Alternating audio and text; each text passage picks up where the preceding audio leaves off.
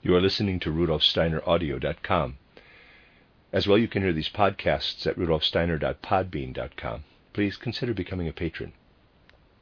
There are two publishing houses, SteinerBooks.org in America and RudolfSteinerPress.com in England, which are the sole publishers of Steiner into English and have given me permission to do these recordings. Please consider patronizing them as well. This is a reading of Collected Works Volume 98 by Rudolf Steiner, the Listener's Notes to 18 lectures entitled Nature and Spirit Beings, Their Activity in Our Visible World, translated by Christian von Arnim. This is the third lecture, given in Dusseldorf on the 15th of December 1907, entitled Rosicrucianism. When we speak about the initiation of the Rosicrucians, or the Rosicrucian initiation, we must first of all briefly bring the concept of initiation before our souls.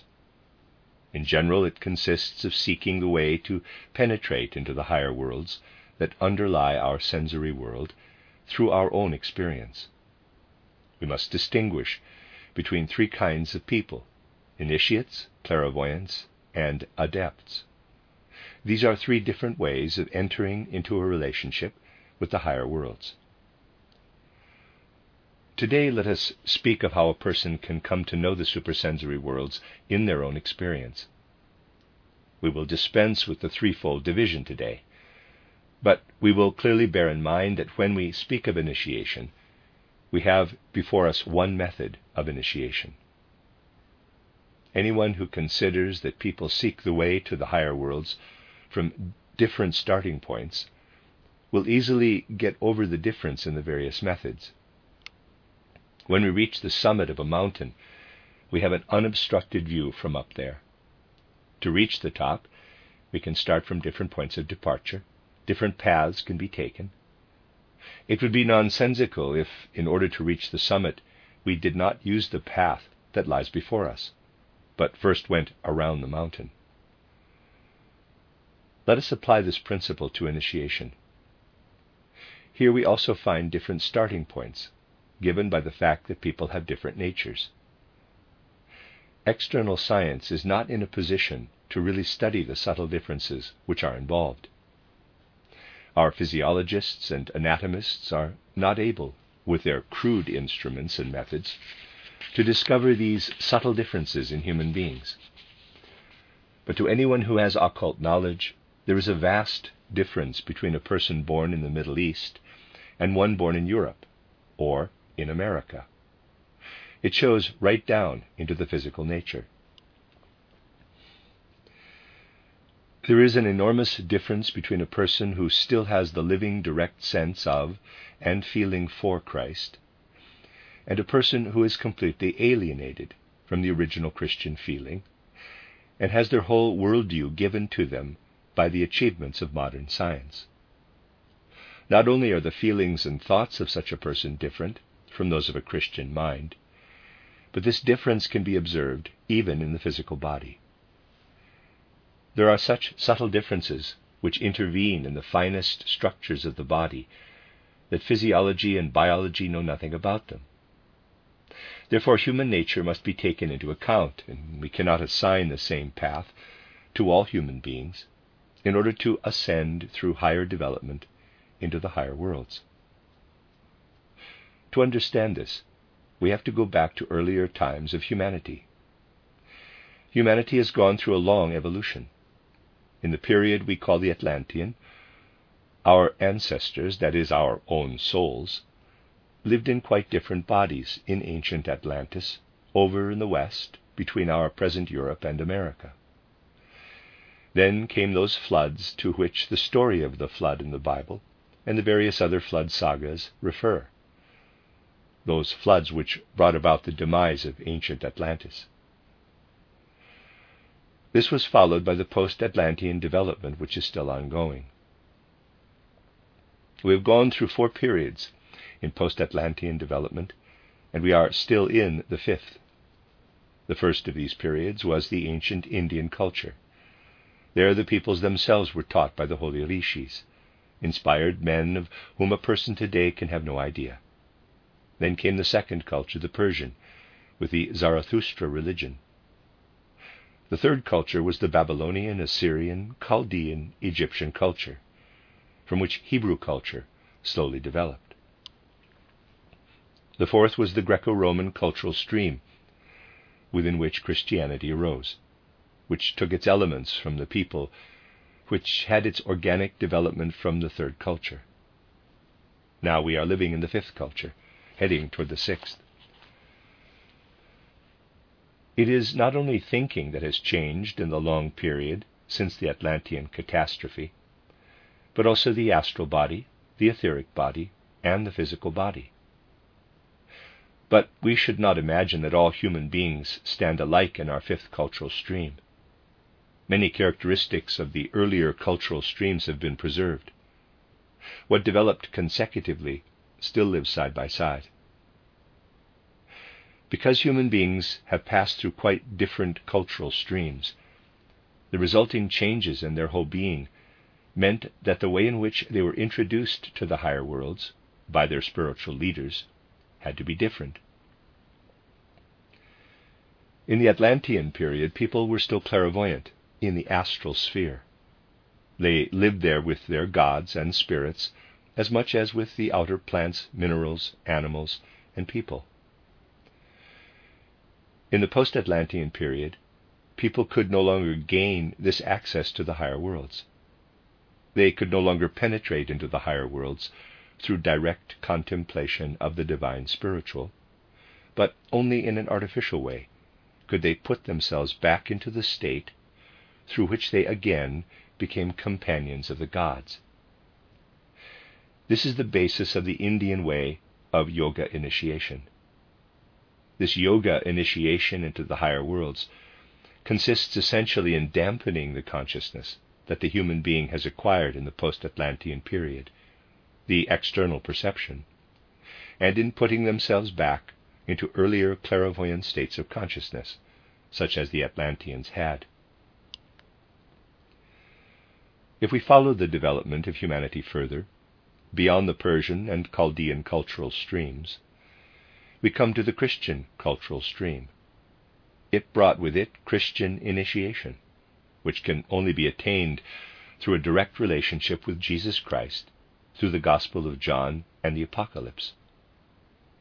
Then, in the 13th and 14th centuries, there followed the first dawn of the materialistic cultural stream. At that time, enlightened people were able to recognize, now the material time is rising. Everything that fully came to fulfillment in the 19th century, that appeared in its extreme form, had been prepared long before. Materialism is not only to be found in the spheres of external activity, but must be sought in all fields. Until the 13th, 14th century, people retained a quite different sentiment and feeling. The change occurs in all areas, even the seemingly most remote ones. In painting, for example, we encounter the great change in people's feeling. Today it seems arbitrary to the materialist when, for example, Cimabue paints the background in his pictures in gold. Readers aside, I'm pronouncing Cimabue, Cimabue. Apologies if that's incorrect. End of readers aside. But at that time, this painter still had the tradition of a perception of the higher world. If we look into the highest regions of the astral world, then we find that this gold background is a reality. Those who later wanted to paint something similar, as imitators of these older painters who still had knowledge of the reality of the astral world through tradition, appear to us as barbarians compared to those who really still had a relationship with the higher worlds. In Giotto's work, for example, there is no longer a representation of what he felt to be the truth, but everything is painted only out of external tradition. In his time it was natural to move to that which can only be seen on the physical plane, to materialistic art. Only the greatest painters of that time still held on to tradition. In Raphael's Disputa, we can see how, in the basic tones, from bottom to top, is indeed reproduced with a certain correctness that experience which a person has when they rise into the higher worlds. This is a necessity, this gradual experience of the transition from the lower to the higher worlds, up to the vision of those genii who emerge from the gold ground. Anyone who knows the spiritual truths knows that behind the physical facts there is something else.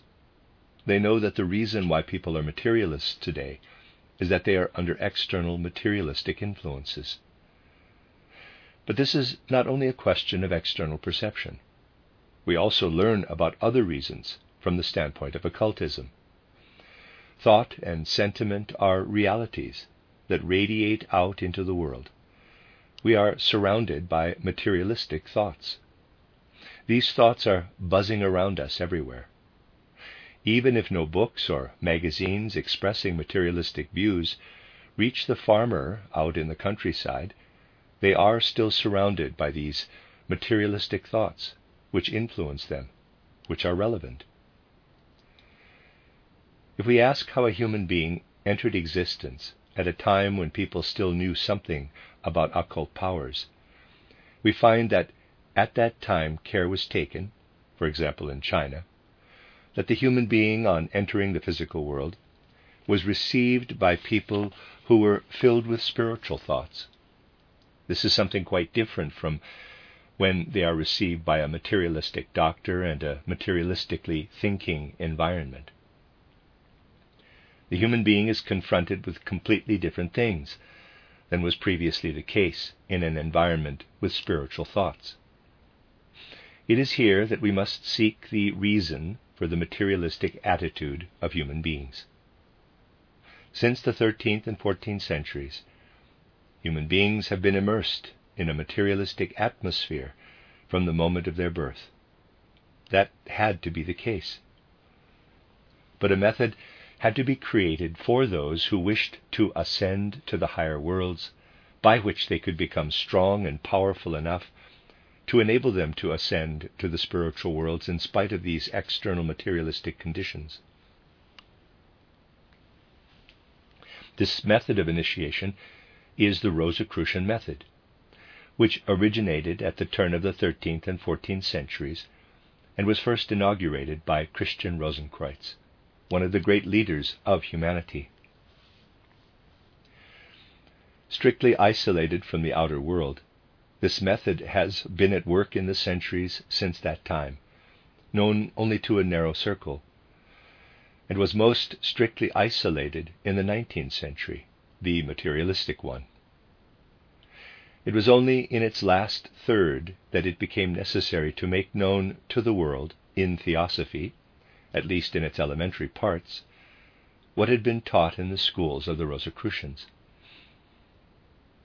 In 1459, the actual founder of the Rosicrucian stream himself attained that stage through which he had the power to influence the world in such a way that from him this initiation could be brought to the world. Since that time, this individuality of Christian Rosenkreuz has repeatedly been there as the leader of the relevant stream. Throughout the centuries, it led a life, quote, in the same body, close quote. We have to understand this expression, in quotes, in the same body, like this. If we look at the physical body, we find that what made it 10 years ago is now no longer in the physical body, but the consciousness has remained the same. Every 7 or 8 years, the human being replaces all the parts of their physical body. But consciousness survives this continual exchange of physical substances throughout life. What we go through in this way between birth and death, the initiate goes through such that when they die, they are reborn soon afterward in a new body as a child. But they follow this path fully consciously. Consciousness remains present from one incarnation to the next. Even the physical resemblance remains with the initiate, because the soul consciously builds up the new body from the experience of the previous incarnation. This is how the highest leader of the Rosicrucian school lived for centuries. The possibility of making known some of the principles of the Rosicrucians did not exist until now. To this point, nothing of this had been revealed. Only once had something of it been communicated. What leads the human being up into the higher worlds, according to the Rosicrucian method, are the following 7 stages. First, study. Second, the acquisition of imaginative knowledge. Third, learning the occult script. Fourth, the preparation of the philosopher's stone. Fifth, the correspondence of microcosm and macrocosm. Sixth, rising into the macrocosm. Seventh, blessedness.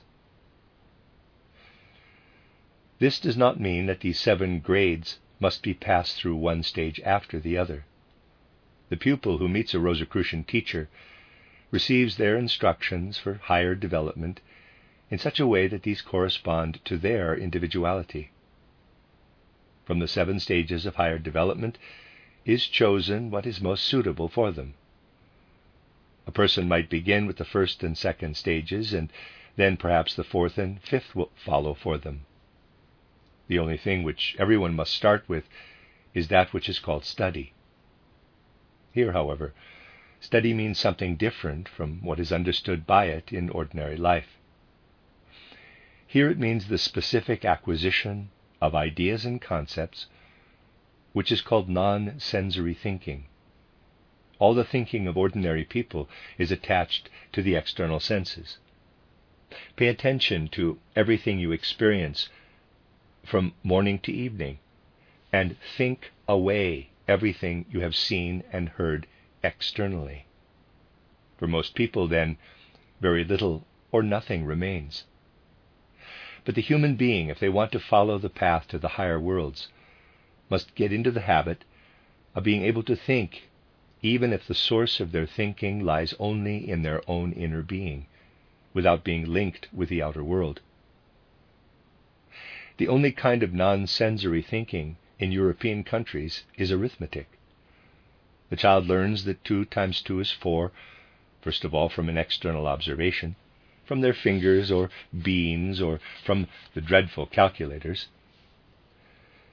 But a person does not arrive at a satisfactory result in this field as long as they cannot form these ideas without the crutch of the external observation. A circle can never be seen in external reality. Circles drawn on a blackboard are chalk mounds strung together. Only an imagined circle is exact. You have to construct the circle in your mind. You have to think the circle. Today, non-sensory thinking can only be found in people in the field of numbers and geometry. But this is not accessible to most people, and is therefore only mentioned for comparison. The best means of acquiring non-sensory thinking is theosophy itself, because there a person hears about things which they have not seen.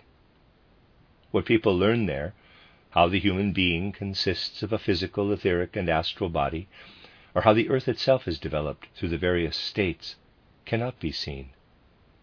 Only when we make an effort to think and see the inner logic of the matter can we understand these things with ordinary logic, if only we would place ourselves on this all-encompassing foundation of logic. If people today say that they cannot comprehend it, it is not because they lack clairvoyance, but because they do not want to apply the logic of comprehending things in such a way. The experiences of the clairvoyant can be understood with ordinary logic. Clairvoyance is only necessary to investigate these things. What is present in theosophy is the only logical thing as regards theoretical and practical life. On the other hand, what people present in a materialistic way about supersensory things is illogical.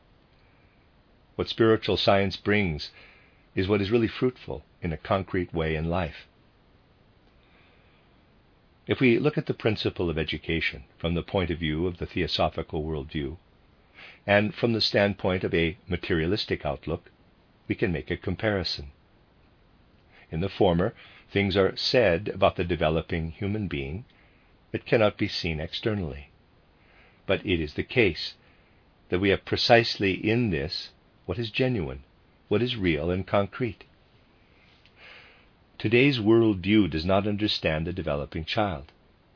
Only when we take into account the whole being of a person, and not just an external perspective, do we learn to place the fullness of the human being into the world. At the same time, the person who immerses themselves in the teachings of the theosophical worldview has a means of learning non-sensory thinking. True theosophy will always aim to develop non-sensory thinking as much as possible. If we look at the theosophical teachings, we find descriptions of states we cannot see. If we look at the evolution of our Earth and what it emerged from, we describe that planetary state in which everything was different from the stage of our present Earth, the old moon, not the present one, where there was not yet a solid mineral crust on which a person could walk, but where the planet only existed in a kind of plant nature. In this mass, which we can compare with lettuce or spinach, solid elements were only present in the way that the bark of trees is today. Mineral matter did not exist at that time. If this is disputed from a materialistic point of view, because we can only think of plants growing on mineral soil, then we can admit that this is indeed not possible in any other way under today's conditions. But at that time, quite different conditions prevailed. The materialist cannot imagine this because they always start from today's conditions. But in such images, you can free yourself from what you see around you. Nonsense turns to sense when we look at circumstances which are far removed. That is where we learn to educate ourselves, to get away from our sensory situation. We learn to place pictures in front of our soul of things we are not familiar with today. In this way, our thinking moves away from the possibilities given today. Those who strive to connect their thinking only with what would be possible today cling to today's conditions and cannot get away from them. For study in the Rosicrucian sense, it is important to practice our thinking precisely on these images of conditions as they no longer exist. To let concept develop out of concept in full non-sensory thinking is a means of arriving at what is called study. This can also be achieved by studying a book such as the title Philosophy of Freedom. Here the writer is simply given the opportunity for the thoughts to think themselves.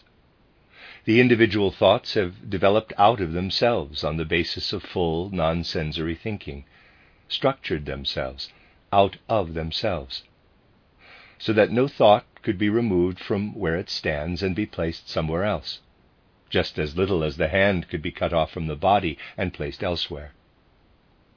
This is the way of non-sensory thinking. To swing ourselves up into the higher worlds in burning desire, that is something that many want, but it is something unhealthy. Healthy striving is only when inwardly sound logic is cultivated out of thinking that is free from all sensory aspects. Those who know about the higher worlds know that the perceptions in the higher worlds are quite different from those in the physical world. But there is one thing that remains the same element in the three worlds, the physical, astral, and devachanic worlds. That is logical thinking. This sure guide saves us from all illusion. Without it, we never learn to distinguish illusion from reality and end up mistaking every illusion for astral reality. Here in the physical world, it is easy to distinguish illusions from realities, because the external facts correct us. For example, if you have gone along the wrong street, you will not arrive at the right place. In the higher worlds, we have to find the right way ourselves by our own spiritual power. Otherwise, we get into ever more difficult labyrinths there, if we have not first learned to distinguish illusion from reality. We can learn this through training in the Rosicrucian sense. The second thing in the Rosicrucian training is imaginative cognition, cognition in pictures. This is the first stage of rising from the physical world into a spiritual world. Goethe gave the leitmotif for this in the last words of the second part of his title Faust, when he says, quote, "All that is transient is but a parable," close quote. When we begin to consider everything that surrounds us as being spiritual images, then we are striving upward into the world of imaginations. In the schools of the Rosicrucians, and also in earlier schools, the attempt was made to make clear to the pupils the principle of development through the various realms. Today, people speak of development in materialistic thinking. Theosophy also refers to it, but it is another thing to transform the concept of development into an image, to raise it to the level of imagination. Usually only reason is occupied with the principle of development. We come to the imagination in the following way. For many weeks or months, the soul was transformed by the teacher's instructions in the following way. The best way to describe this is in the form of a dialogue, which, however, never took place in this form. The teacher might say the following: "Look at the plant, how it strives upward with its leaves and blossoms toward the sun, and lowers the root into the ground, striving toward the center of the earth. If you compare it with a human being, it is wrong to compare the flower with his head, the root with his reproductive organs." Darwin made the comparison correctly. He pointed out that the root of the plant corresponds to the head of the human being. The human being is the inverted plant. The root that the plant sinks into the ground corresponds to the head of the human being. But that which the plant holds chastely toward the sun, the blossom and the organs of fertilization, the human being turns toward the earth. If you turn the plant completely upside down, you have the human being. If you turn it halfway, you have the animal, which has a horizontal backbone. When we consider these things imaginatively, it is not only our thought, but also our sensation and feeling that is led deeply into the world surrounding us. We learn to recognize the inner relationship between plant and human being. We recognize the pure, chaste plant nature, which is not yet permeated by desires and passions, and the nature of the human being, in whom the chaste plant substance has been transformed into the flesh, permeated by desires and passions. But at the same time, a higher element enters the latter's being through this. Through this, they have won for themselves the bright daytime consciousness. The plant is asleep, but the human being has gained their bright daytime consciousness by being incarnated in the flesh, which is permeated by desires, passions, instincts. For this, they had to make the full rotation. The animal stands in the middle. It may have desires and passions, but it has not yet attained the clear consciousness of day. The teacher said to the pupil, "When you feel this, you will understand Plato's saying, 'The world's soul is crucified on the world's body.' Plant, animal, human being. That is the real deepest, innermost meaning of the sign of the cross. What infuses the realms of nature as general soulfulness, as world soul, appears as a symbol in the cross. This was taught in the mystery schools as the deepest meaning of the cross. Then the teacher said to the pupil, "Look how the plant holds its calyx chastely toward the sun, how the sunbeam kisses the flower of the plant. This was called the chaste kiss of the sunbeam, the sacred lance of love. In the chaste kiss of the sunbeam, the sacred lance of love to which the calyx of the plant opens, reference is made to the future ideal, where the human being will again develop their organs upward to the chastity of the plant. Now the human being is developed to the stage where they are permeated by desires. The human being will continue to develop to the stage where they have transformed their desires, where they will again be kissed by the spiritual beam of the sun, where they will again bring forth their own kind on a higher level, where the power of reproduction will be spiritualized. In the mystery schools, this was called the Holy Grail. This is the real ideal of the Holy Grail, an organ that human beings will have when their reproductive power will be spiritualized. In the past, we see the chaste nature of the plant. In the present, the human being permeated by desire.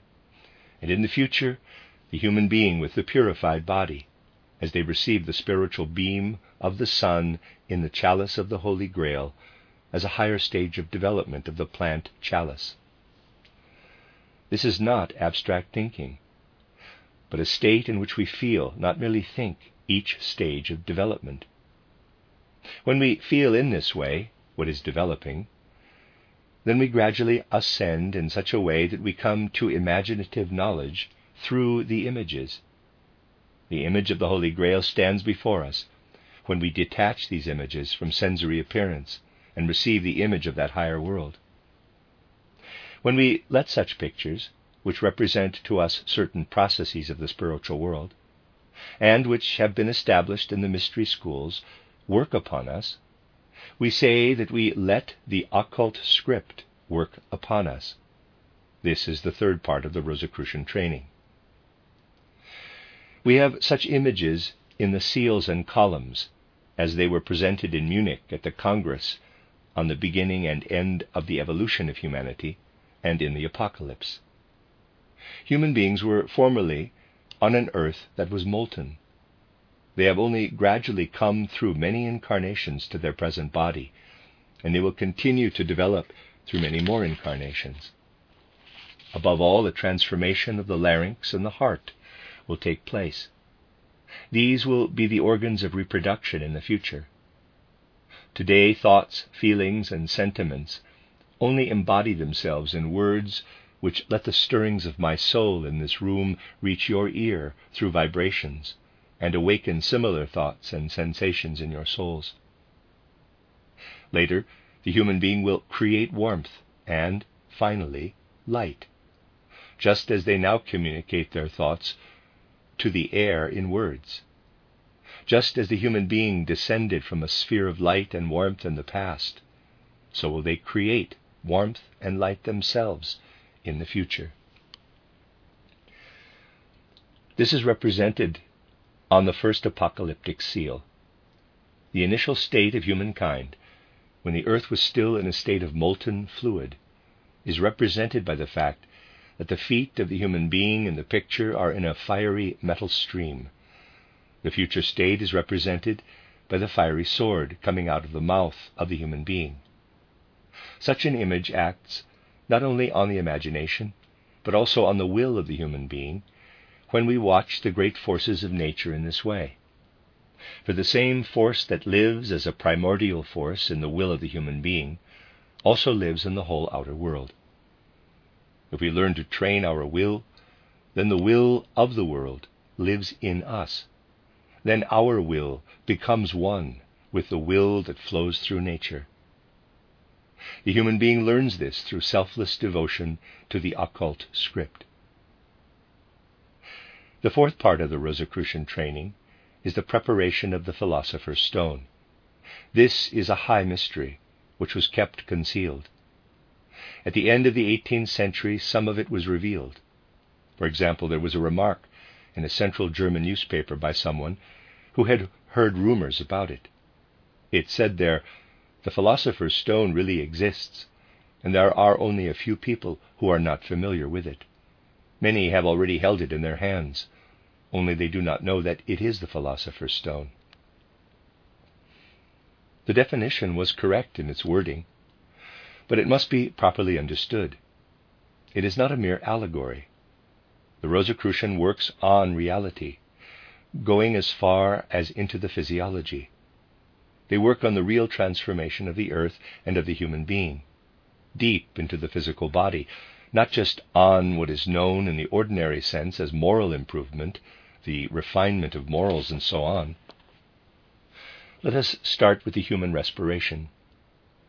The regulation of the breathing process forms an important part of occult development. Human beings breathe in, need the oxygen which mixes with the carbon in the human being, and then the human being breathes out carbon dioxide. If this alone continued forever, the atmosphere of the earth would gradually be filled with carbon dioxide, and it would bring about the downfall of humanity. The existence of humans presupposes the existence of plants. The plant absorbs the carbon dioxide, retains the carbon, and releases the oxygen again. Thus a continuous cycle takes place between humans and plants. Humans, animals, and plants belong together. One is not possible without the other. Now in the human body, development goes like this. What the plant has to do for humans today, namely to produce coal, the corpses of the plants can still be seen in the coal, will later, as occultism can show us, be done by the human being themselves, through their subsequently transformed heart and respiratory organs. One way in which the human being takes up this plant process and consciously carries it out themselves is to rhythmize the breathing process, so that they do not give the carbon dioxide to the plant, but build up the carbon in their own body. The human being learns to build up their body in themselves. If we compare this with what we are told about the Holy Grail, we now have it tangibly before us. Through the rhythmization of the respiratory process, the human being learns to produce carbon, which occurs in nature in the form of graphite and diamond, as the chaste plant nature within themselves. Producing carbon, the pure chaste substance within ourselves, that is called the preparation of the philosopher's stone. We have to imagine it similar to a clear diamond, but in a softer substance. The human being is a mighty inner apparatus. Through occult training, they learn that they are working on the development of their own species into a higher form.